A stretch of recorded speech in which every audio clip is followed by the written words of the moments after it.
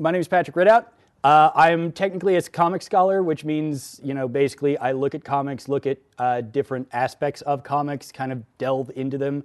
In the past year or really 2 years because of the pandemic, I have been delving into the genre of cyberpunk.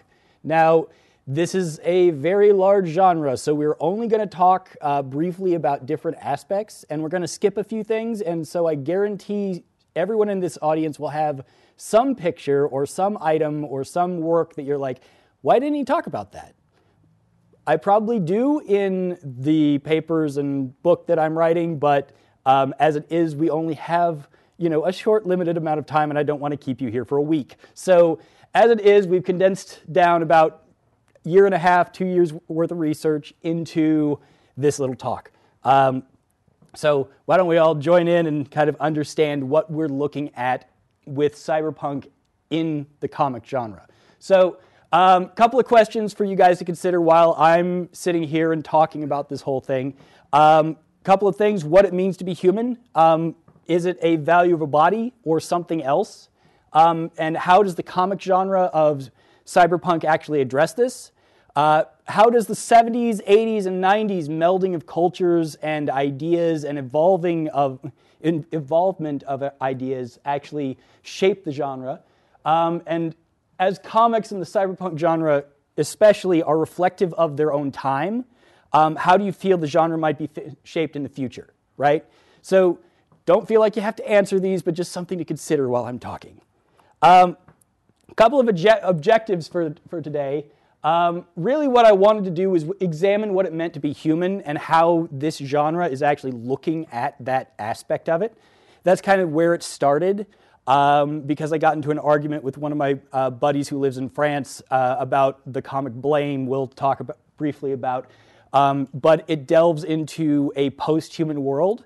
And so it really kind of looks at the question of what it means to be human, what exactly causes a human to be a human versus something else, some sort of evolution. We also want to examine the melding of cultures from the superficial to the deep cuts and look at the evolving dynamics between real world and comic reflection of the genre's values. So basically what that means is how the world and different news items and events throughout world history at the time when the work was written is affecting the genre and affecting how it's portraying different things, right? If we look at the 80s, it has a much different view of certain diseases versus like the 90s, versus the 2000s, versus anything else. So as the world changes, so does the cyberpunk genre, right? Okay, so, but what actually is this thing, right? I'm talking about cyberpunk. We all kind of understand cyberpunk. We all have some sort of like view of it, whether that's Blade Runner, whether that's Transmetropolitan, whether that's Akira, whether that's whatever, right? We all have a different idea of it, and we can all kind of picture it in our heads, but we don't really have a full definition of it. So as far as I'm going to go today, it changes slightly every time you look at it, but the generalized view is that it's a genre of near-future sci-fi, meaning that we're right up against it, right? Doesn't really matter the year that we're talking about. We could be 200-300 years in the future in the story, but generally the technology and the ideas and philosophies are right up against wherever we are at the current time. With a focus on the less clean aspects, the less neat version of the future, right? We've got your Star Trek, right, where everything is a utopia and everything is smooth lines and, slick, the Apple product kind of all of the sci-fis, right? And then we have cyberpunk, which is the grimiest, dirtiest, just absolutely baseline future that we can look at, right? Generally, it's a combination of science fiction, dystopian future sight, dark futurism, and hard-boiled detective noir, influenced by the current trends and worldviews, which basically just means that we're looking at a dystopian post-current world. We're looking at something that didn't wind up happy. We're looking at something that's much darker than what we would normally look at with this bright, hopeful future science fiction of the Star Trek style. So a couple of things we're going to cover today, especially. We're going to talk about the core ideas, what it means to be human, melding of cultures and ideas into what we know as the current school of thought, how it evolves with the times, and then a couple of items to consider while we're also looking at this. The art is often much more busy than other art in comics. It denotes a level of grime and dirt onto it, as opposed to the clean world, and it reflects the more cynical nature in a very literal sense. You will find that cyberpunk is not very subtle in its message. And of course, we'll talk about the feedback loop, because cyberpunk is such a closed-off genre. We are looking at a genre that feeds off of everything else in the genre. As new works are produced, everybody copies it. As a new work is produced, everyone copies that. And it combines and melds and meshes into this weird dystopian futurescape that we kind of all understand as cyberpunk today, right? So, why comics? Comics define the cyberpunk genre, right? There are proto-cyberpunk works out there in the 1960s, talking about like Android's Dream of Electric Sheep, things like that, Philip K. Dick, all this stuff. But comics basically started the aesthetics of it. And it became what we all know as cyberpunk through comics. Visual mediums have a better impact on the world. A writer can describe many things, but if you describe too many things in a story, it bogs down the story, and now you're just stuck with a list of what you're seeing in a scene, right? It's not great.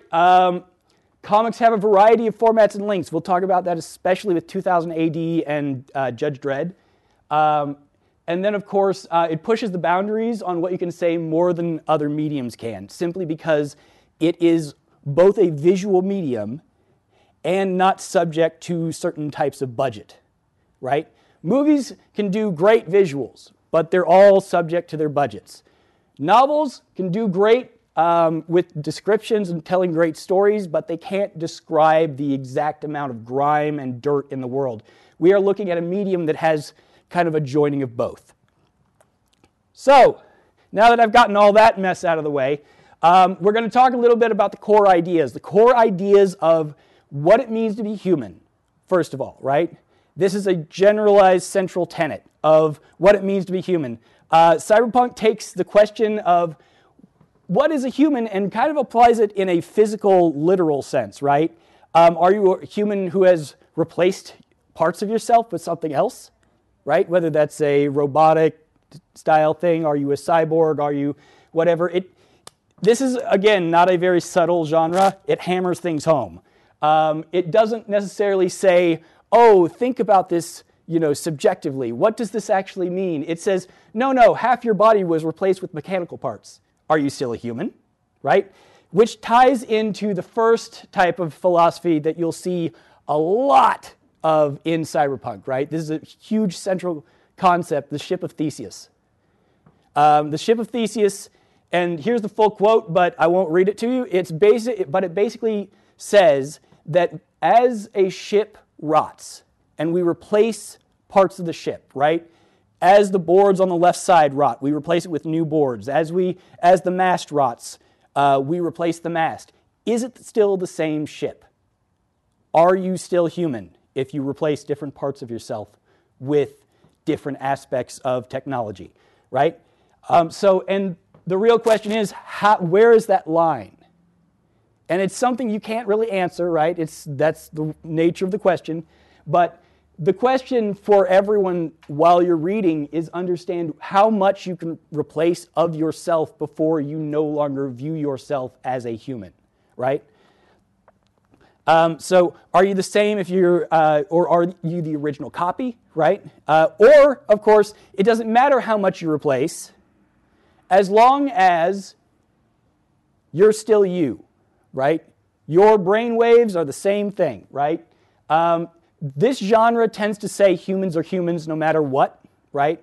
And oftentimes the conflict does arise from someone not viewing it that way. But generally the message of cyberpunk is, doesn't matter how much you replace it, doesn't matter what you do to yourself, as long as you still have your mind intact, you are still a person, right?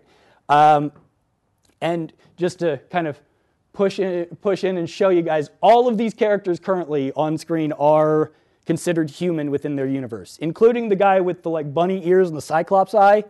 And we'll talk a little bit about that series here in a minute, but all of these characters, no matter how much they've replaced of themselves, still retain their humanity, right? As well, this whole thing ties into disability, right?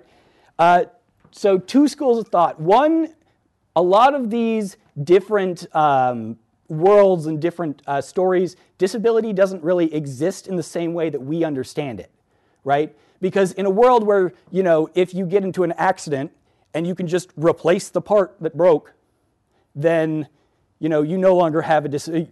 People in wheelchairs don't generally exist simply because they can just fix it, right? Now, mental disabilities, that is a whole other topic, and we won't be touching on that today because we'll be here for 3 weeks. But as it is, oftentimes, since you can replace things with robotics, even if something breaks and you replace it with something and it breaks again, you can just go and buy a new one, right? But the other school of thought is usually where conflict arises, where basically the robotics cause the disability. Either they poison them or they de-emphasize your humanity in some certain way. You know, they eat at the soul, basically. Those are the two schools of thought for the disability in cyberpunk. I know it's a little bit like on the nose, it keeps slamming things down, but that is the nature of cyberpunk, right? Commonly replaced parts that you see to show off the style of the world. You've got your eyes, to be able to see in different spectrums. Usually someone who is blind usually gets new enhancements. You have arms for extra tools, manipulators, strength, all that stuff, and legs, of course, for extra mobility. It is very rare to see anything replaced within the torso. Just something to keep in mind. There are plenty of series that do this, but they ask a different question, generally. Not necessarily how much of you can be replaced before you're human, but are you actually human at that point, right? If you replace your heart, are you still human? That kind of question is what they deal with. And here are just a couple of examples you can see. But the most extreme example of this, of course, is brain in a vat. Brain in a vat is the question of, if we just put your brain in a jar, are you still a person? Right? If we replace the entirety of your physical body, except for where your mind lives, are you still a human, right? Think the Matrix, only a little bit more extreme, right? You're looking at someone who's basically in a pod their whole life and basically visualizing the whole thing. Except in Cyberpunk's case, oftentimes we don't talk about the brain being in a vat. The brain might be in a completely robotic body. So in this instance, you know, we're actually looking at two different characters right here. This corner one is also a separate series, but both of them consist of characters who literally are brains put inside fully cybernetic bodies. As well, we're looking at another aspect, which is, of course, high-tech, low-life, right? High-tech, low-life, meaning we've got a ton of technology. We've got a ton of like interesting future tech, cybernetics, whatever you talk about, as far as you want to imagine. However, we've got a low life. Most of cyberpunk deals with the underbelly of society. We're looking at people who are downtrodden, usually sometimes a lower class, sometimes they're rebelling against the system, hence the punk part, as well as a focus on how someone who is desperate will take that technology and adapt it to whatever use they need it to be. Generally, they are very cynical characters. They're very lower level characters. You're looking at main characters of these stories who are drug dealers, who are gang leaders, who are, sometimes they're journalists and detectives. I don't know exactly what that says about those last two, but with like journalists and detectives, they're very morally gray characters. Oftentimes, that is, it's part of the grime of the world. It's not just that the world is dirty; the characters are also, not so squeaky clean as everything else. So you are looking at a lot of people who aren't really in the top level of society, which also ties into this key concept of in-stage capitalism, meaning that and again, this is cyberpunk, so we're not going to be subtle here. We have literally physically separated the people who succeed in life from the people who do not succeed in life. Literally sometimes having the characters who have succeeded live in the clouds thousands of feet above everyone else. They will be on a layer that other people cannot get to. They literally live in ivory towers. Like it's not very subtle in its execution, right? But it is often used as a backdrop of everything. We don't necessarily attack the CEOs. We don't necessarily attack the politicians all the time, although there are stories that do that. Most of the time, the stories will be on a certain level, and they will stay at that level. They won't try to rise above into another station, often. Those do exist, but the more common one is everyone on the lower level. You might have some manipulation being done from higher castes or higher classes, but generally they don't have a level jumping aspect to it. But of course, depending on the writer, it could be celebrated, it could be attacked, right? It could be railed against depending on the political leanings and what the author actually wanted to say within the story. As well, something just to mention, because it's something that pops up occasionally. Occasionally, this post-apocalyptic kind of dystopian future stylings will bring back some sort of magic, right? Some sort of ancient thing will come back from beyond where it was staying before. Usually, it is either one, the tech will be the high tech, and the technology will actually push like a hole in the wall in the dimensions and pull back all the magic, or it could be developed, or it could be that there's a secret society been practicing the whole time. Often it becomes a means to an end. It's not really a focus of the story, but it might be a means to an end for law enforcement, for gangs, for whoever, to enforce their beliefs and enforce the laws that they're trying to protect. Usually heralded by a company or person using technology to actually get into another space. And then it usually ties directly into the new technology that we're looking at, right?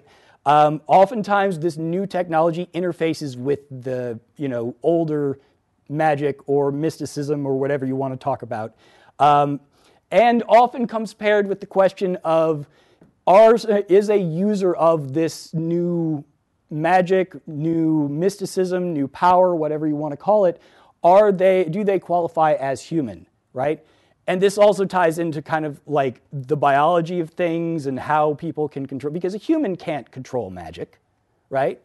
So now that you can, because of technology, are you really human? That's the main question. So what does this thing actually look like, right?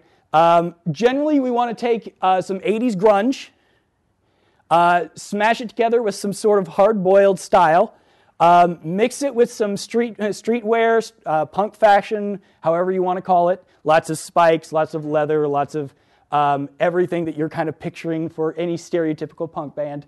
Then add a cynical view of an overbearing military-industrial complex.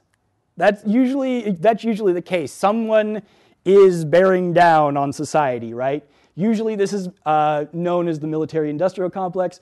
Add a grimy version of body modification, function over form, always.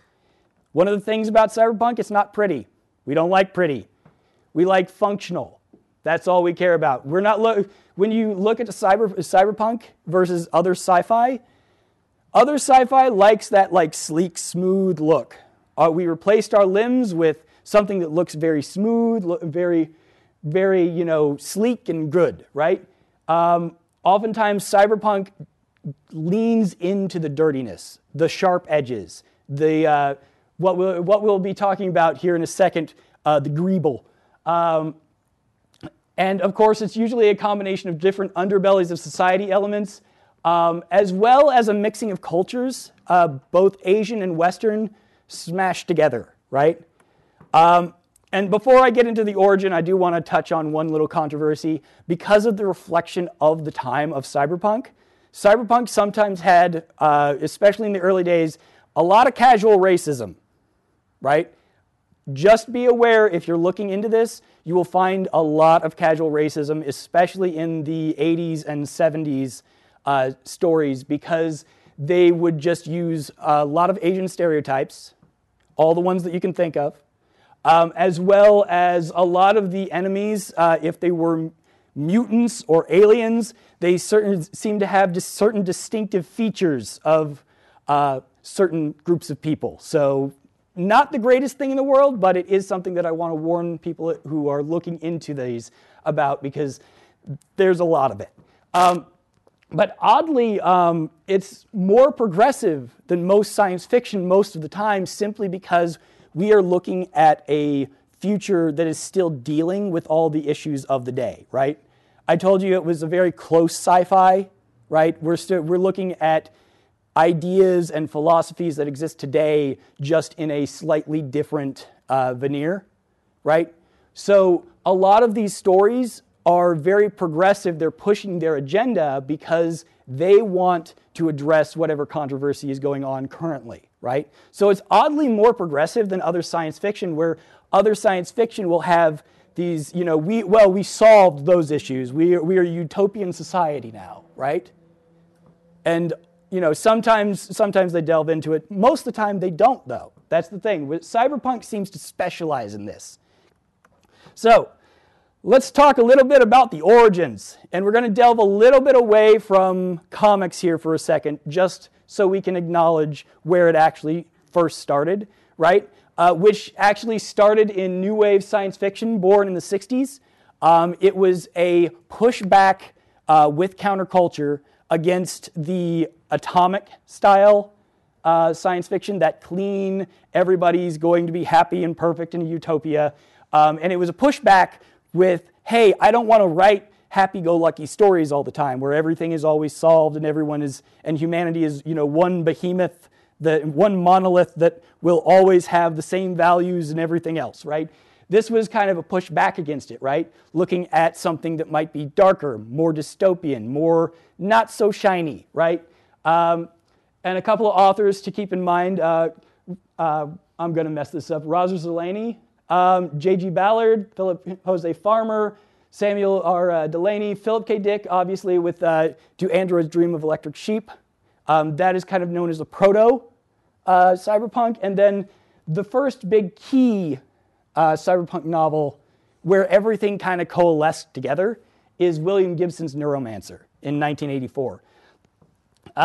So another name you should be aware of, Bruce Bethke, wanted something that reflected both the future and the pushback against the current status quo. He came up with two words for his novel called cyber for the future and punk for the, hey, we're going to rebel. And he smashed them together. And we actually have a novel called Cyberpunk that was written back in the 70s. It's the first instance of that word, and everybody just kind of grabbed it, ran with it. And you can kind of see, the reason why he did that is because some kids wrecked his computer, and he didn't know what they did. And he said, well, this new generation is going to grow up on computers. They're going to run circles around us. What's going to happen with that? And he wrote a story about it. So that's where the origin of the term came from, just as an aside. And then, of course, I do need to touch on this. If anyone has heard of this, it's Kowloon Walled City, which was the densest population on the planet at the time it was demolished. It was a section of Hong Kong, just a few city blocks, and you can kind of see it there. In comparison, millions of people lived in it's like 10 square blocks, right? And both the Japanese and the Western schools of cyberpunk actually use this as a basis for constructing their cityscapes. This was demolished in 1994, so don't worry about the people who lived there. But if you take a look at some of these photos, you might notice a few things that you've kind of seen before, right? Everyone's seen this in movies, in music videos, in comics, in books. They all use these, right? This is where this kind of started. And now we're going to pull back to comics, right? Where comics started, I mentioned earlier that comics really invented the genre. This is where it starts. The Long Tomorrow and Moebius. Moebius is one of the most famous authors in comic history, but The Long Tomorrow was written basically while he was helping design Dune back in the 1970s. So it was first published in 1976. It's credited as basically the basis for all of the ideas that sprang out of cyberpunk ever. It's about 20 pages long. This is not a long story, right? But it's literally about 20 pages long, published in 1976, and it blew up. It's basically a detective story focused on the underbelly of the city, grimy, dirty, all of that fun stuff. And it's about chasing down the president's brain that got stolen. And it got stolen by aliens. But besides that, it's a ton of the ideas that we hear about in cyberpunk. Nowadays, you might have just noticed me in that one sentence. You go, oh, there's 3 or 4 of those ideas in there. So Moebius, a.k.a. Jean Giraud, he's a French comic artist from, I always mess this up, Bande Dessinée comic market, which is the Belgian-French comic market. He was known for every science fiction movie you have ever seen. If you can think of it, he has probably either worked on it or inspired the artist who worked on it. This is everyone from Alien to The Matrix to Blade Runner to everything, right? He had his hands everywhere. He was active from 1956 until his death in 2012. He worked right up until he died. I'm blanking on who or what he was actually doing at the time, but he has written hundreds of stories in comics, including huge, long-form comics like the Inkle and Meta Barons and things like that. And he is also responsible, he's one of the founding members of Metal Hurlant. You guys might not know Metal Hurlant, but you know Metal Hurlant because it has influenced everything. Metal Hurlant, also known as Heavy Metal Magazine here. If anybody's ever heard of Heavy Metal, the comic magazine, it was made into a movie in the 80s. This is where, and he is one of the founding members of it. This, when it came over to America, was one of the staging grounds for underground comics of the entire industry, right? It was not subject to Marvel or DC's oversights, and it wasn't subject to the CCA. For those of you who don't know what the CCA is, that is the Comic Code of Authority. It is a deal with comic publishers that said there was a moral panic over comics, and everyone panicked about how it was bad for our children to read comics. And before Congress censored them, because it actually pushed into congressional hearings, it was so bad that before it got to the point where Congress censored them, they said, we will censor ourselves. And so we will not allow certain things in our comics. And for a very long time, for about 50, 60, 70 years, you could not get your comic in where comics are sold except for very rare stores if you did not adhere to the CCA, right? Which means you could not talk about certain subjects. You could not talk about drug use. You could not talk about any sexuality. You could only have a certain amount of violence. Violence had to be cartoony enough, that kind of stuff. And the CCA, it is one of the reasons why the American comic market was neutered for so long and could not explore interesting topics. And it's one of the reasons why when people go back and look at Marvel and DC, it's the same storylines told a dozen different ways. It's the same subject, it's the same matter, it's the same outcome, good guy always wins, that kind of stuff. And we had that for a long time. This guy was helping to head up one bastion in the international market that could explore comics in a different way, look at interesting material, look at things that might not be aimed for a teenager, right? Something that would be aimed at a more mature audience. He is also one of the people who really got started with the greeble. The texture of grime and, kind of that old sci-fi look, well used, that shows up in every movie that you've ever seen since like Star Wars, right? And probably some of you thought that that was like a Star Wars ship or something like that. That is just a generic pullout from one of the 3D renderers. But this is what it looks like in comic form. It is just a bunch of nonsense that just creates noise, creates grime, creates this sense of, oh, it's not neat, nice and neat, right? This is very important because it gives the world its texture. Very important for this stuff. So, Moebius inspired William Gibson, which we just talked about here with the seminal work of Neuromancer in 1984, right? Obviously, he is a writer. He's not a part of the comic industry except later in life, but at this point, he was just a writer. But Neuromancer in particular is worth mentioning simply because there is something I need to talk about his opening line. His opening line gave an insight as to why comics are a better medium for cyberpunk than novels are. And that is because the opening line of his novel, Neuromancer, is interpreted differently for everyone in this room. And the opening line, of course, is the sky above the port was the color of a television turned to a dead channel. However, depending on what model of TV you have, what generation of TV you have, it's a different color each time. So in that statement, did you think about the sky being gray and overcast and maybe snowy? Or did you think it was bright blue, right?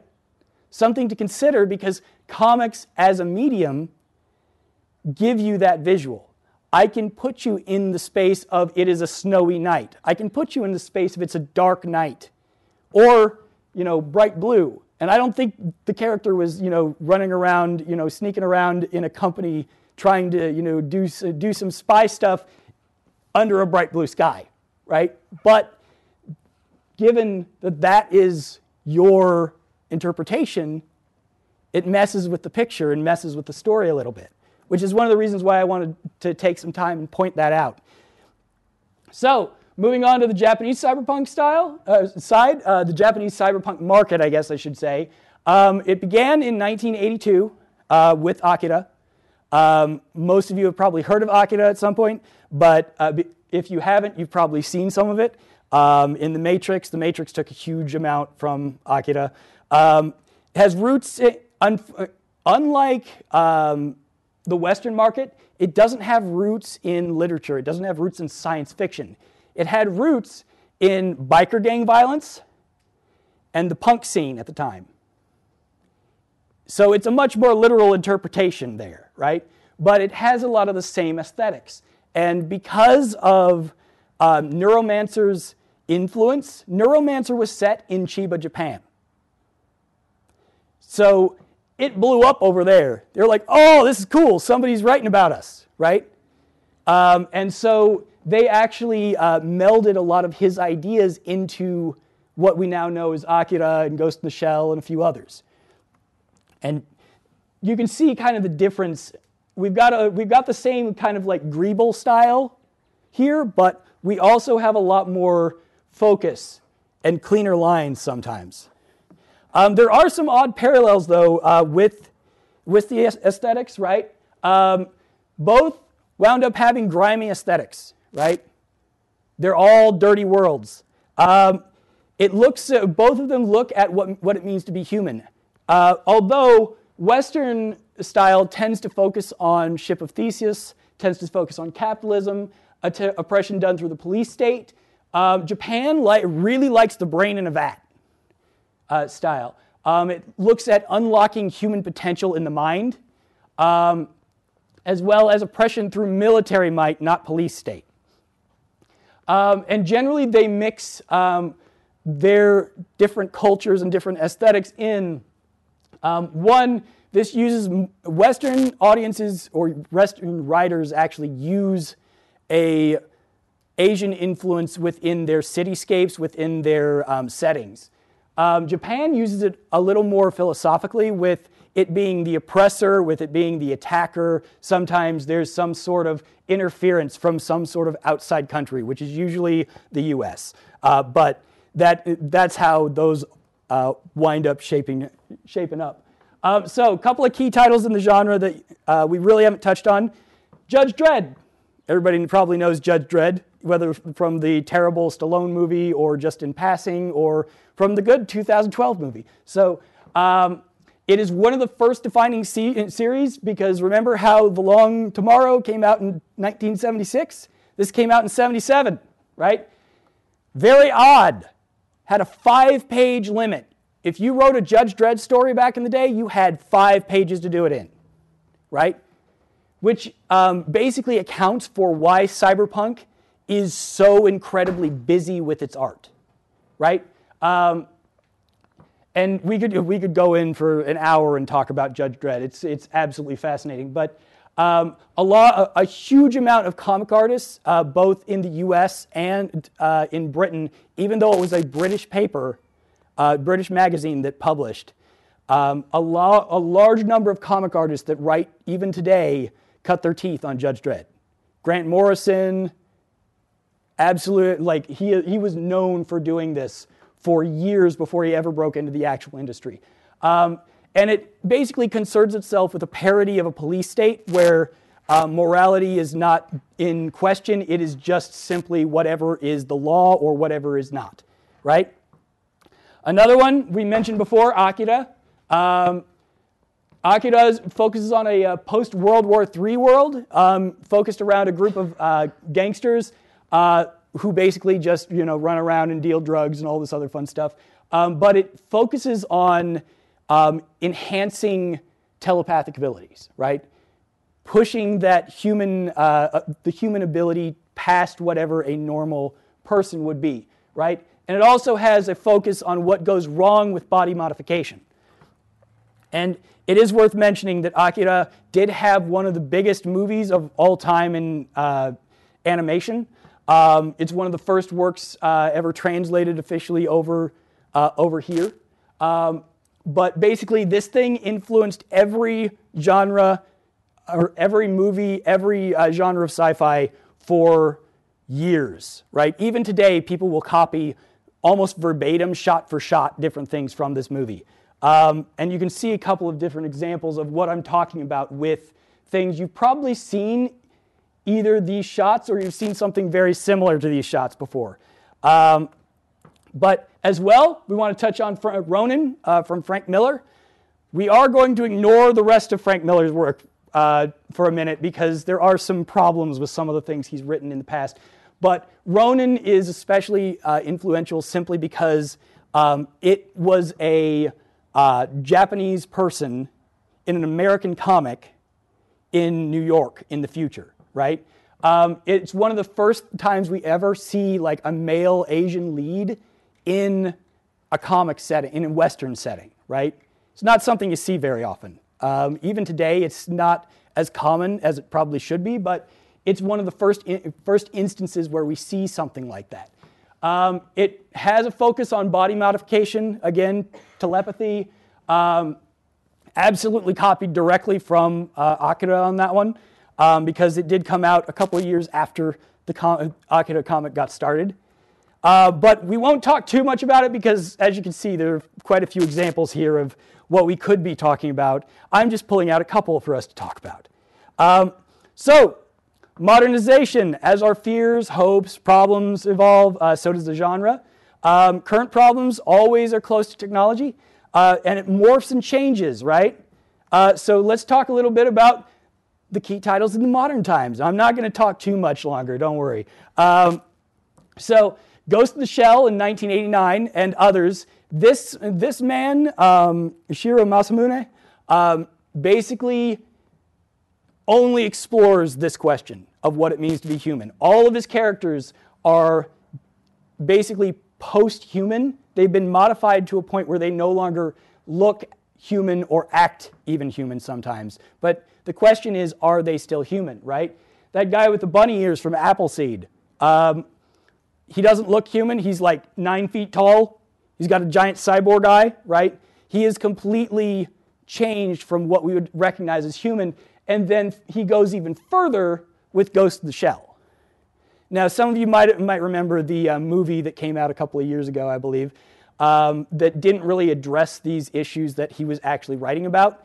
But basically, it's the quintessential brain in a vat manga. Basically, the main character, the MC, gets in an accident near birth, has her entire body replaced. She's a brain in a vat in a moving human cyborg model, right? So the question of the entire series is she human? And it actually, this one in particular, brings up some very interesting points where she doesn't consider her body her own. And she has no care if she breaks it because she can always just buy a new one. And if someone, and we see the comparison between her and other characters who are older, they have an attachment to their body, right? So if they lose their arm, they want their arm replaced. They try to avoid injury, even though you could go out and purchase a replacement.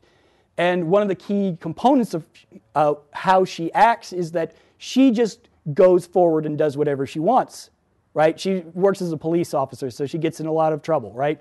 But her key is that she has no care for herself because she's just a brain in a vat.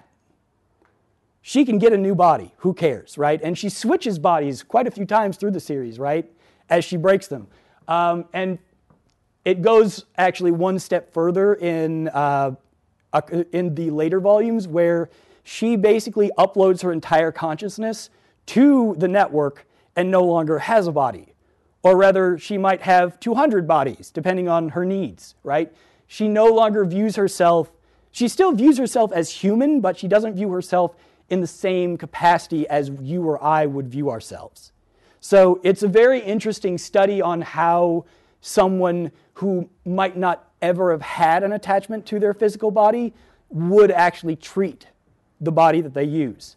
So all of his works deal with the same issue of how people, communicate, how people interact with, humanity, and how they view themselves and how fully they view themselves as human. As well, I want to touch on blame because blame is kind of what got this whole thing started. I've gotten into an argument with one of my friends who talked to me a lot about what blame meant and the philosophies behind it and everything else, and we won't go into all of that, but I do want to touch on it because it does focus on a biomechanical world, and it is one of the few series that I've been able to find that is completely post-human. No humans exist, they've gone extinct. And the problem is that this whole cityscape was gene-coded to humans. But humans no longer exist. We're all post-human at this point. So what do? So the whole story is them trying to find this gene sequence to actually reactivate the city and get their selves back to normal life. But doesn't really happen. The story is very famously vague. It's very notorious for not really having an ending. It just kind of continues, and he just stopped making it. Whether or not the ending is what you think it is kind of up to you and up to the audience as a whole. As well, which kind of brings me to the other brain in a vat story. There we go. Also known as Battle Angel Alita. If you remember, there was a movie made by that a couple of years ago too. They've been mining these for a long time. But it's another brain in a vat story. Character on the left, still alive because she's just a brain, right? This particular series dealt with a lot more Western themes, a lot more action, violence levels, a lot of different thematic elements of Western culture than any other manga up to this point. It started in 1990. The first series ran until 1995. The next series started immediately, which was the same series. Just part 2 ran till about 2014-15. The third series, which is also the same series, is still ongoing. This man has been writing this story for about 30 years at this point. So you can actually go and pick these volumes up in like almost any store still to this day. But a couple of key elements in particular, you can see the disconnect between the body and mind, because she is fixed piece by piece. You can see in these panels, like she got her arms, but she's still on wheels down in that bottom corner. Body modification in Ship of Theseus comes back into play very heavily with this one, simply because every character is modified in some way. Even if you can't see it, they're modified in some way, even if it's just for cooking. They might have a couple of tools in their arm, right? And then, of course, Transmetropolitan, on the Western side of things, focuses on journalism, focuses on politics. It's a comedy-based series, but the satire is very biting. You'll recognize a lot of the arguments that the author presents. The main character is a journalist, and he is fully human. So all of the side characters are the ones where he encounters it. So he's the observer and the storyteller of all of these weird and wacky hijinks that we've all gotten into post-human. And then, of course, it would be remiss of me if I did not mention this one, because it's literally the condensation of everything I've just talked about. Silent Mobius by Kiya Asamiya basically combined every idea that she could think of into one giant story. And it shaped the modern interpretation because it ran from 1989 to 1999 and basically changed as things changed in the world. But we have a cyborg with a half-machine body, ancient Western magic, ancient Japanese magic, super hackers with disconnected brains from their bodies, fully digital people, AIs who overwrite real personas, mutants who unlock their potentials and their genes through drugs, half humans, half demons, and of course the pure human, right? That is literally everything that I just talked about, and every type of aspect of cyberpunk just slammed into one series. And then, of course, very briefly, I want to talk about Marvel and DC. Marvel and DC don't deal with cyberpunk too much. Most of what they deal with is the future world, right? They treat the genre the same way, but they only use it for backstories of their time traveling or their future characters, right? The future has gone wrong. The travelers come to right the wrong. Thematically, it's not much is really told about it, except monsters appeared, robots appeared, apocalypse happened, something like that. World design-wise, we only see glimpses. The influence really shows more in character design, right? And a couple of characters I want you to be aware of: Cable, Bishop, a lot of different X-Men, Spider-Man 2099. Which we'll probably see in the new Spider-Man movie whenever that comes out, Spider-Verse movie when that comes out. Batman from Year 100, Booster Gold, and various enemies, but especially of note the Sentinels from X-Men, right? And then, just to give you an idea of what Marvel and DC have done, you can see Bishop, Cable, Batman, and Spider-Man 2099. So, just as an example. So, we've talked all about these different aspects. Let's look at the melting pot a little bit. Each market had similar ideas, dirty worlds, seedy underbelly stories. They were approached differently, with influences showing up in unique ways in each culture. But as the world has become more open, their genre basically encountered a feedback loop. The feedback loop is basically every time a new work comes out, they feed on it. They use those ideas. They meld and mash and create together until they have what we now know as the modern cyberpunk market. They incorporate everything into it in order to ask the question better, right? Whether that's aesthetics, whether that's technologies, whether that's philosophies, whether that's ideas, they all smash together and twist around into this very unique genre. Basically, it causes melding. Today's cyberpunk basically reflects just about the same in each market, right? I talked about how certain ones were getting like more westernized and certain ones are getting more heavily influenced through Eastern aspects. But basically nowadays, they basically evened out. No matter which style you go into, you're going to find about the same philosophies, the same styles, the same stories. The art will be different, obviously. The author's styles and writing styles will be different, but a lot of the core elements will be pretty much on the level, right? You can see a couple of comparisons as to how things have kind of evolved, right? Back in the day, we really only had a proto-internet. We didn't have high speed until very recently. Used to be military overreach was a very big thing. Now it's usually the police state. We're looking at things like fear of aliens.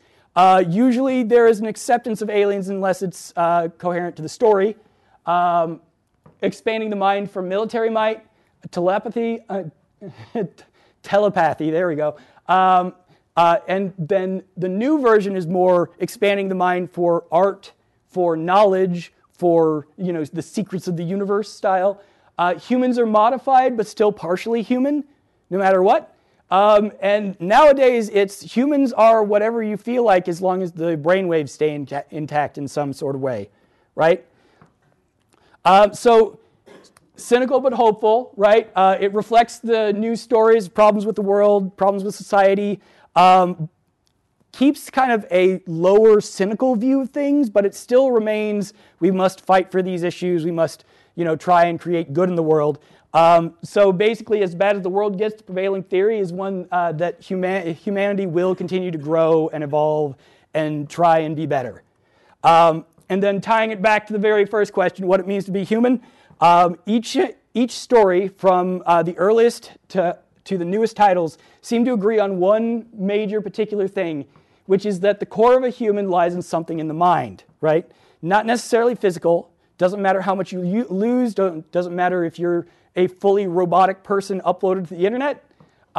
Whether or not, it doesn't have to be physical, but rather the brain patterns of each individual creates whatever a human actually is.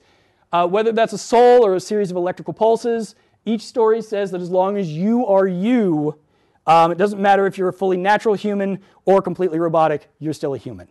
Thank you so much.